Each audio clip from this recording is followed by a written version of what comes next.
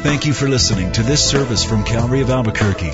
It's our hope that this message will help you grow in grace and in the knowledge of our Lord and Savior, Jesus Christ.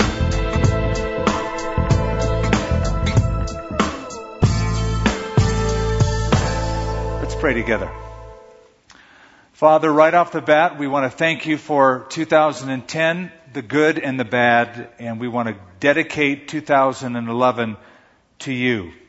We want to be your ambassadors. We want to live like joyous and victorious children of God in the midst of a generation that doesn't know you. And may this be a year where we see our effectiveness increase, that you would use us right where we are, that we would enjoy who you are, and that the kingdom of God would, through our lives, be expanded. We ask that in Jesus' name. Amen. For years now, CBS has had a television show called The Amazing Race. And it consists of 10 to 11 teams of 2 people each, relatives, friends, sometimes married couples. And they compete with one another. They travel the world. They collect clues. They perform tasks. And they meet up at little pit stops, they call them, checkpoints. And typically the last team to arrive at that pit stop or checkpoint gets eliminated. If you win the game, you get $1 million. That's quite a prize that is held out, as well as all the expenses to fly you around the world to do these tasks. $1 million in The Amazing Race. Well, when I first heard that CBS was doing that, I couldn't help but think that they ripped off John Newton's song, Amazing Grace. In fact, I still think they did that, because it's such a popular song, the most popular Christian song that's become now a part of our culture. So this morning, I'm taking it back. And I want to talk about the Christian life as the amazing race, because after all, it really truly is the most amazing journey that anyone could take. I want to talk to you today about 2011's Amazing Race. That's really the name of my message this morning. Something you discover in reading the letters of Paul the Apostle. He liked to speak about the Christian life in terms of athletics, a race. It comes up a lot. It's laced throughout his teachings. For example, in 1 Corinthians 9, he says, "Don't you know that all who run in a race all run, but only one receives the prize? So run in such a way that you may obtain the prize." You say, "But Skip, in The Amazing Race, the prize is $1 million. What could be better than that?" There's things that are a lot better than that. And continuing that thought in 1 Corinthians 9, Paul said, "All athletes practice strict self-control.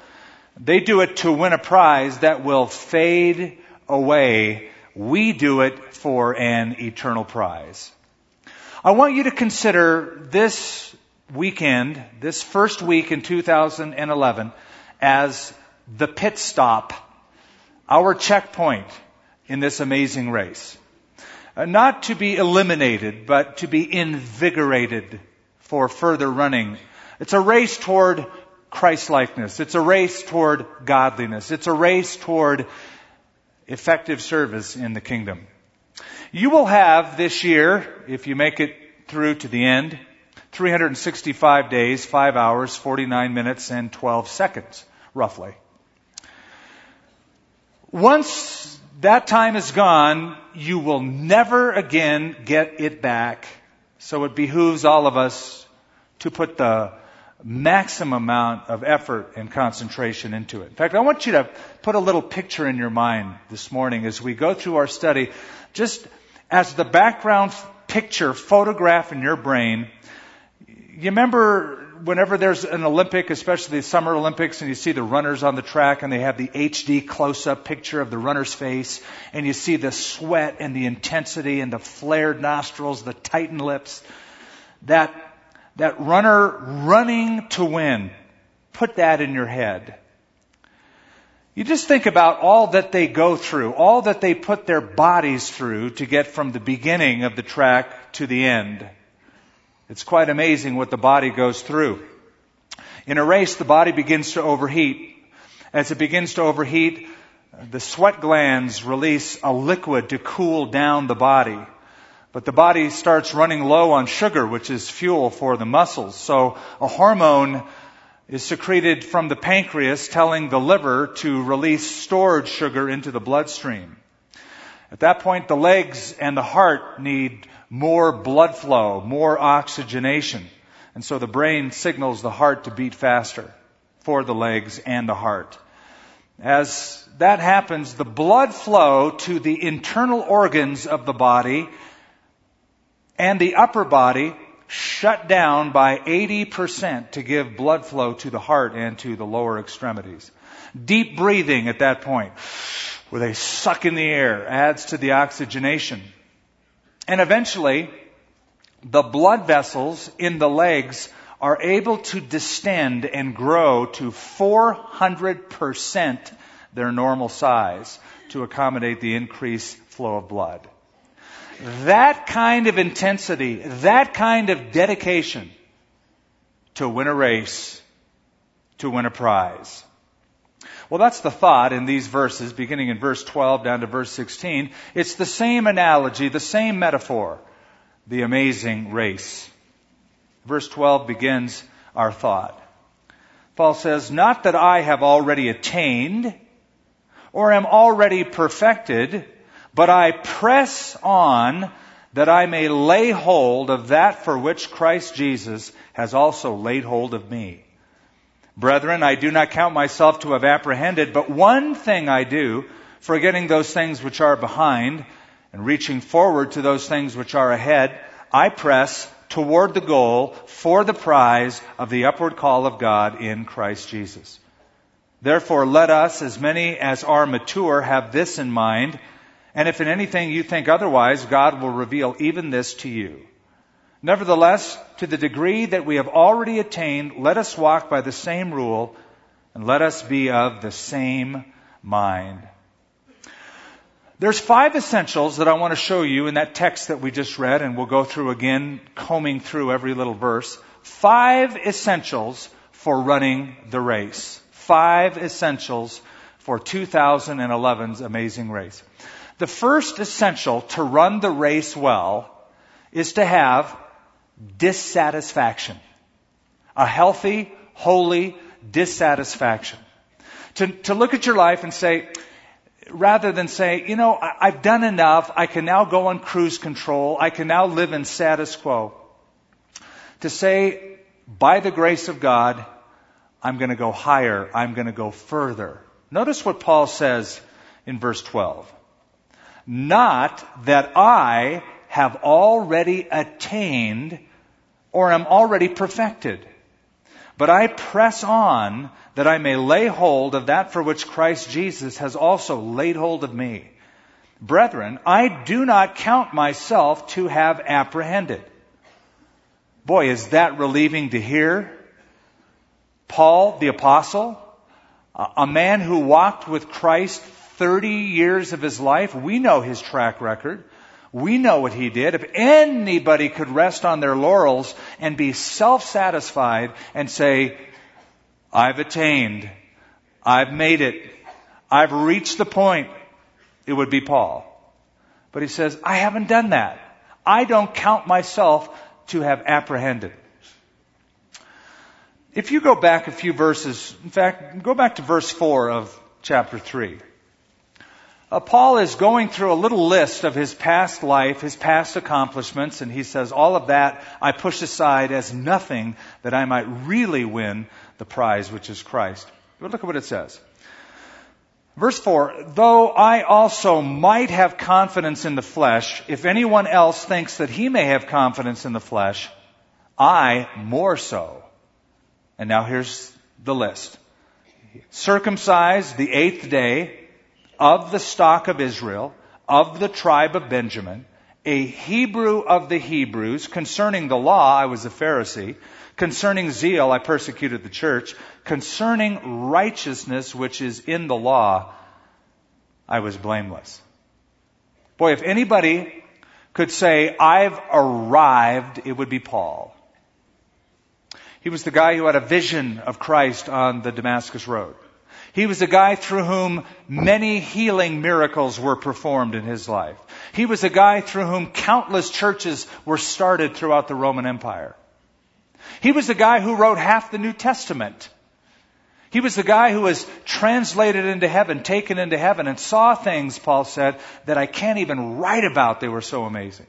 Unlawful for a man even to hear.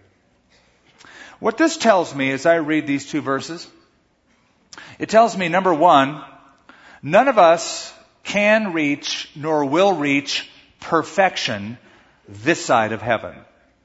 It's not going to happen.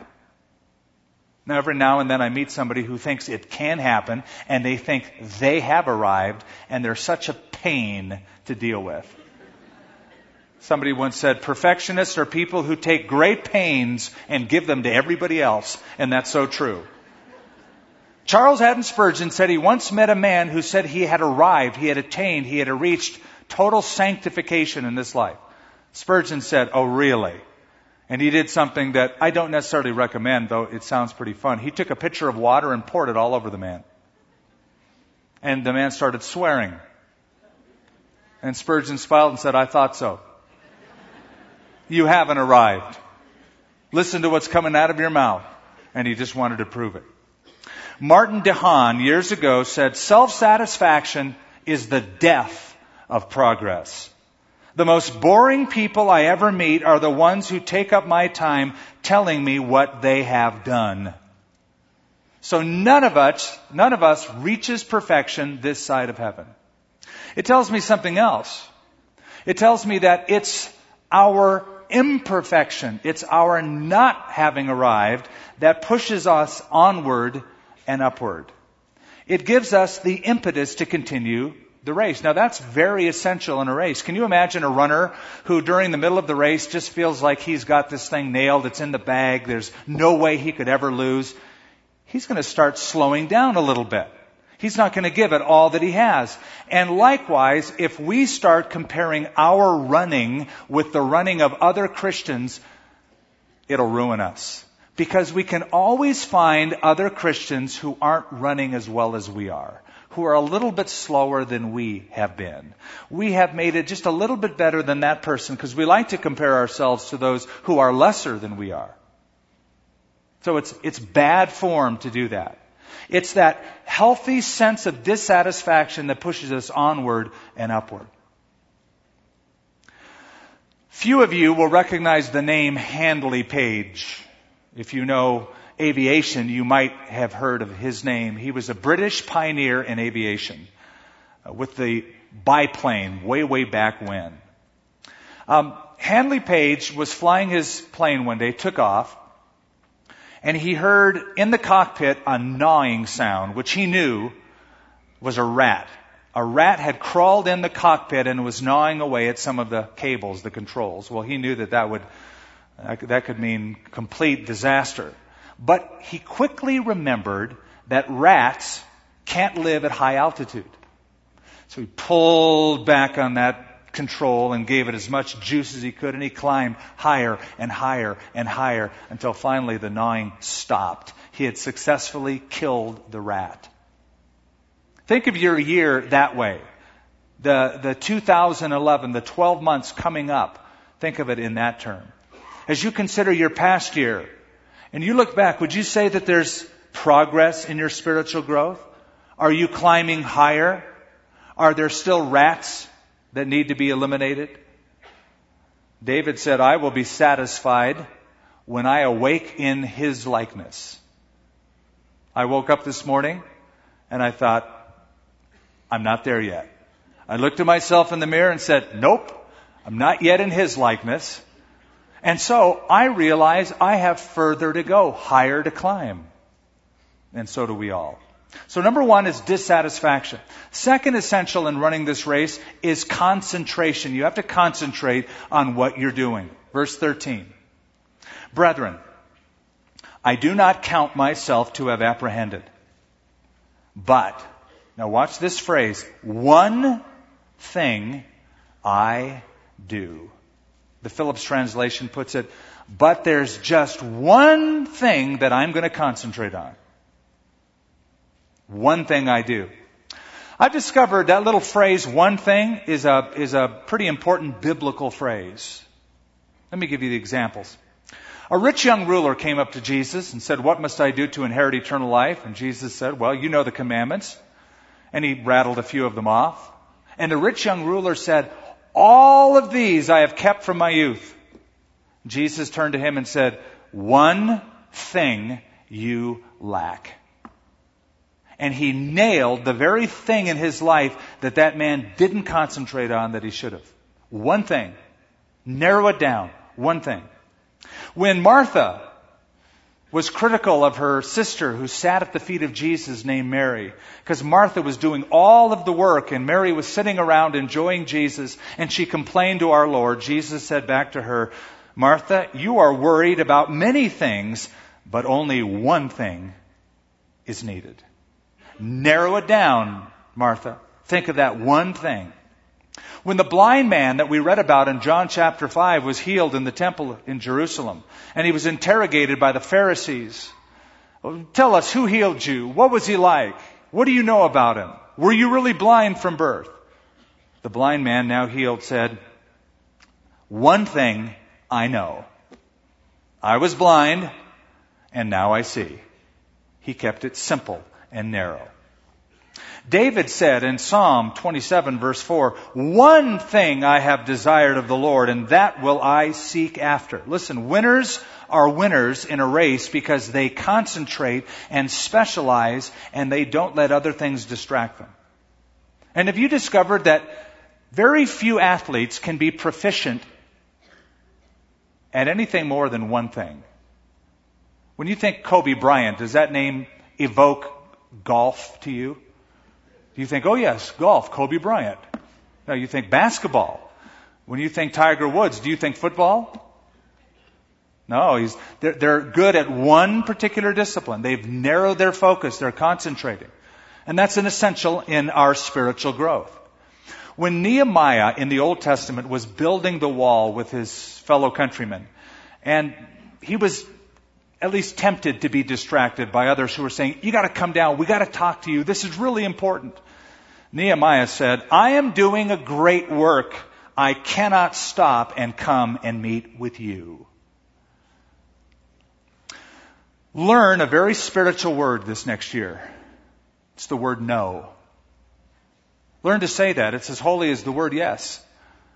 Sometimes doing too many things and spreading yourself too thin will kill your effectiveness in any one thing. Don't major on the minors. Keep the main thing the main thing. I've always loved the story of Billy Graham, great evangelist, as we all know.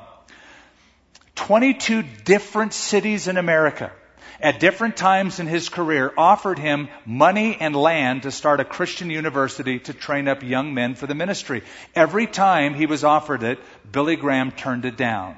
And he said, "Here's why. I believe it would be a great distraction." I shouldn't have done that. It sort of just kills the whole story when I do it. But he said, "I believe it would be a great distraction to my preaching and my worldwide crusades. Yes, I could do it, but that's not what God has called me to do. He's called me to do this one thing." So learn to focus and say no and say yes to what God has called you to do. Wilbur Chapman, a Presbyterian evangelist, now in heaven, said, "My life is governed by this rule. Anything that will dim my vision of Christ, or take away my taste for Bible study, or cramp my prayer life, or make Christian work difficult is wrong for me. And I must, as a Christian, turn away from it." So 2 essentials: dissatisfaction, concentration. Here's a third: direction. Direction. You got to know where you're going and where you're not going. You need to learn to let go of certain things and go in one particular direction. Look with me at verse 13. "Brethren, I do not count myself to have apprehended, but one thing I do," and here it is, "forgetting those things which are behind and reaching forward to those things which are ahead, I press toward the goal for the prize of the upward call of God in Christ Jesus." If you want to be miserable, live your life looking back over your shoulder. Oh, I could have. Oh, I should have. I mean, it's healthy to take an appraisal of your life, but once you let the past start bogging you down like that, it hinders your present running. Imagine if a guy or a gal trying to run a race in an Olympic race was always looking back, always looking back. Where's everybody else? Always looking back. They wouldn't see where they're supposed to be going. It would be detrimental to their race. So forgetting what's behind. Forget about it. They say in New York, forget about it. Now in the Bible, the words forget or forget this don't speak of losing your memory as much as letting something influence you. The Bible says that God remembers our sins, our iniquities no more. It's not that God has a bad memory. It simply means that God won't let your past sins influence His present dealing with you. He chooses to forget it. He won't hold it against you. So the past is the past. And what happened in 2010 or before, let it go. All the king's horses and all the king's men can't put your past back together again. And the best example I know of somebody who did this successfully was young Joseph, who was mistreated by his family, sold as a slave into Egypt, spent years in prison. And he didn't let the past affect his present or his future. But rather, he turned to his brothers and he said to them, you meant this for evil against me, but God meant it for good in order to bring about, as it is this day, to save many people alive. Let it go. You want to have a great new year? Forget last year and think about what God has for you in the future this year. So, dissatisfaction, concentration, direction. Here's a fourth essential to run this race. Determination. Determination. Look at verse 12 and verse 14. Verse 12, not that I've already attained or am already perfect, but I press on. Notice the word press, and then in verse 14 again, I press toward the goal for the prize of the upward call of God in Christ Jesus. The idea of the word press is to exert. The idea is to put every ounce of effort and energy into something. You might say, well, I thought that it's not salvation by works. We're not talking about salvation. That's past. You've been saved. Once you are saved, it's that grace that should give you and I the impetus to put every amount of energy into our Christian walk and run the race and press on. I want you to see this and not miss how powerful a statement Paul is making. Twice he uses the word press. I press on. It's the same word that he used back in verse 6. Look at verse 6. Concerning zeal, persecuting the church. The word persecuting is the same word as press. Dioko is the Greek word.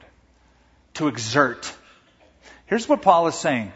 The same amount of energy I used to put in ruining the church, I now put into running the race. The same energy as an unbeliever I had to put out and stamp out this Christian movement, I now use, by God's grace, to run the race that is set before me. I wonder what would happen in 2011 if we put as much dedication into our spiritual life as we do into our hobbies, into fishing, into football, into knitting, into whatever other things we like to do. If we put as much concentrated energy and time, by the end of 2011, what our spiritual life would be like. In the movie Chariots of Fire, one of the heroes portrayed was young Harold Abrahams, who won the 1924 gold medal, Olympic medal. He was a runner, and the movie showed his first defeat on the track.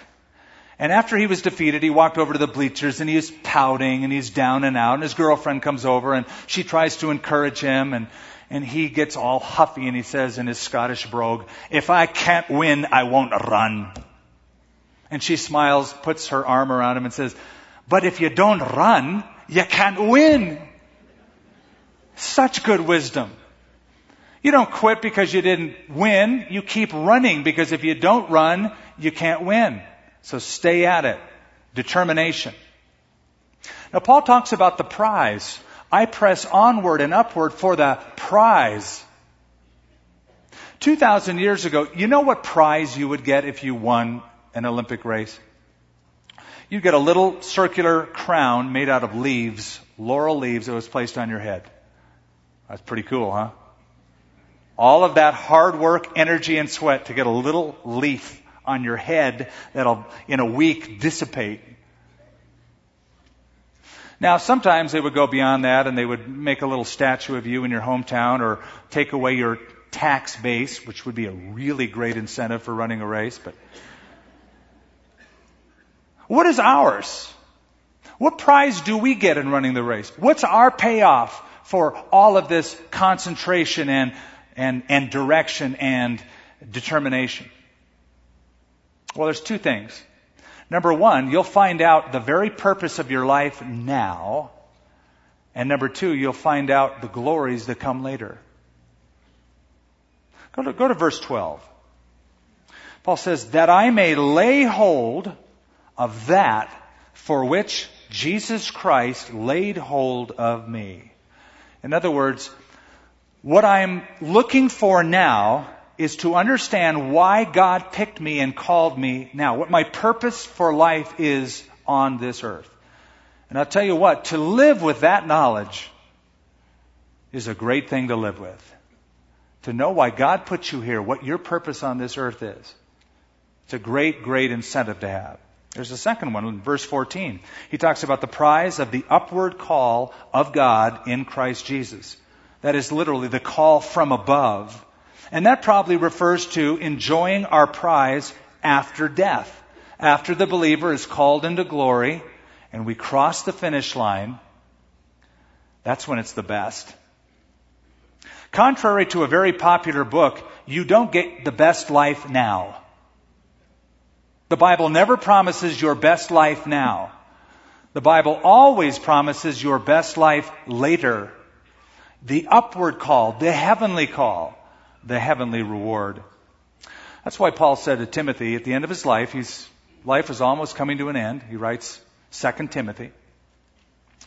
And among his final words were these: I have fought the good fight. I have finished the race. I have kept the faith. And now finally there is laid up for me a crown of righteousness, which the Lord our righteous judge will give to me on that day. But not only just to me, but all those who love his appearing. Here's the question. Are you pressing? Would that word characterize you? Is there any effort you're exerting toward your spiritual life at all? That you would say, I'm pressing toward it. I'm not only concentrating on it, I'm determined because of it. I don't exactly know what country, but I think it's Switzerland, when I read this story, that there's a graveyard at the base of one of the alpine climbs. A mountain climber died. He was buried there.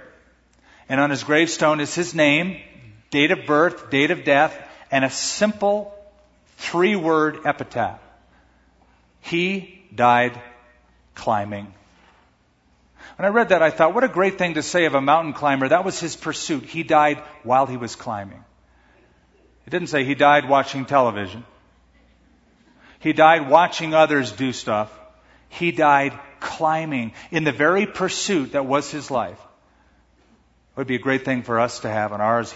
She died climbing, going onward and upward.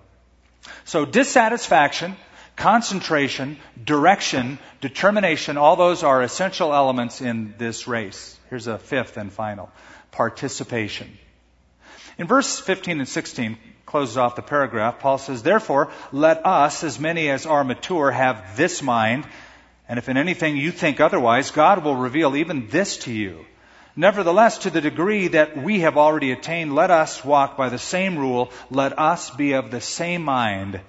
A few times, Paul repeats, we, us,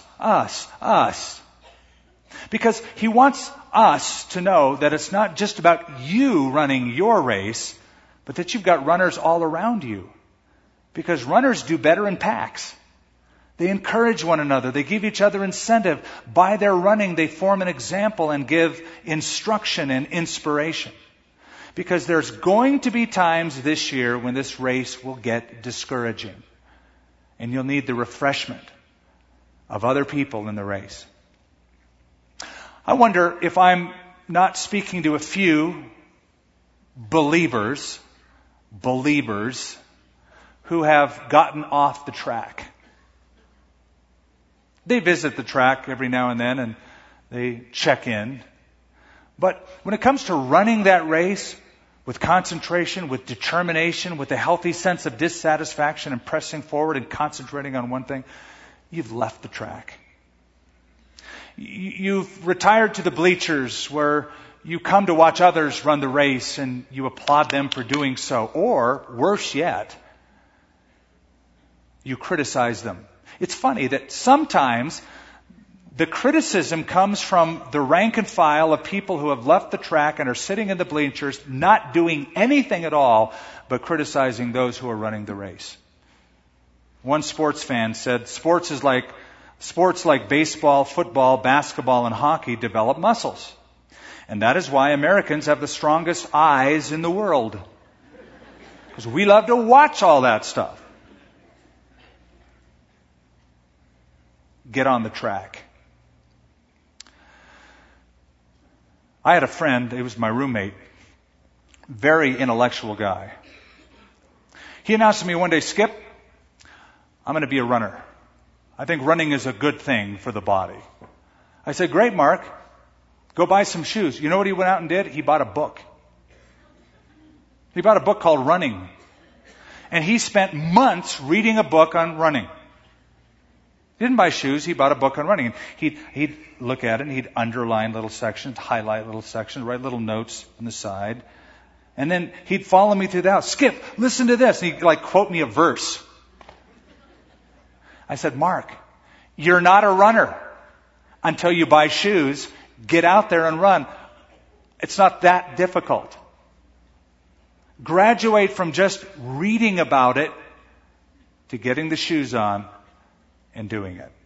So, in this coming year, I want you to think progress, not perfection. Not, am I perfect? Paul said, I'm not perfect. I've been doing this 30 years. I haven't achieved it or arrived. So I want you to think progress, not perfection. I want you to think the future, not the past. And I want you to think together, not alone. Forget the past. Focus on the future. Befriend other runners. And, most important, finish the race. We don't know when the finish line is. 2010, I had the unfortunate privilege of burying many saints as it was their time to come home. I don't know how many of us will make it through another year. Many of us will have many years. Some of us, our lives may be cut short this year. But run and run and run and finish with joy. That's what Paul said, that I might finish my race with joy. The year was 1968. The event was the Olympics. The place was Mexico City. The particular event was the marathon. All the runners, almost all of them, had crossed the finish line. A few stragglers were coming into the great stadium in Mexico City. As the last few were dragging their way through and finishing the race, suddenly all of the spectators in the stands heard a siren toward the opening gate of the stadium, and they all looked and they saw one man barely making it through. He had fallen. His knee was bloodied and bandaged. His name was John Philip Akwari. He wore the colors of Tanzania. And as he hobbled toward the finish line, the whole group of people in the stands stood up and gave him applause as if he had won the race, and he was the last place. When he finished the race, somebody asked him, why did you keep going? You fell, you were injured, you were disqualified, there's no way you were going to win. Why didn't you just quit? He said, my country didn't send me 7,000 miles to begin a race, but to end it, to finish it. And I finished it. God put you on this earth, not just to start a Christian journey, but to finish your race with joy. Heavenly Father, as we think about our last year, and we think about the progress that we've made or not, we think about the failures that we have all certainly taken part in. We think of the victories and the joys that are ours. Now we come to the point where we put it all behind and we forget about that. We want to learn from the past, but not let that affect negatively our present or our future. And we focus now on what you have for us, that we should say yes to, so that we might say no to all of the other things. And I pray that we would concentrate on this one thing, that we might finish our race with joy. In Jesus' name, amen. Thank you for listening to this service from Calvary of Albuquerque. If you would like more information about what you've heard in this message or about Calvary of Albuquerque, please visit our website at www.calvaryabq.org. If you have made a decision to follow Christ or would like someone to pray for you, please leave a message with our Prayer Watch line at 505-344-3658. Thank you, and God bless.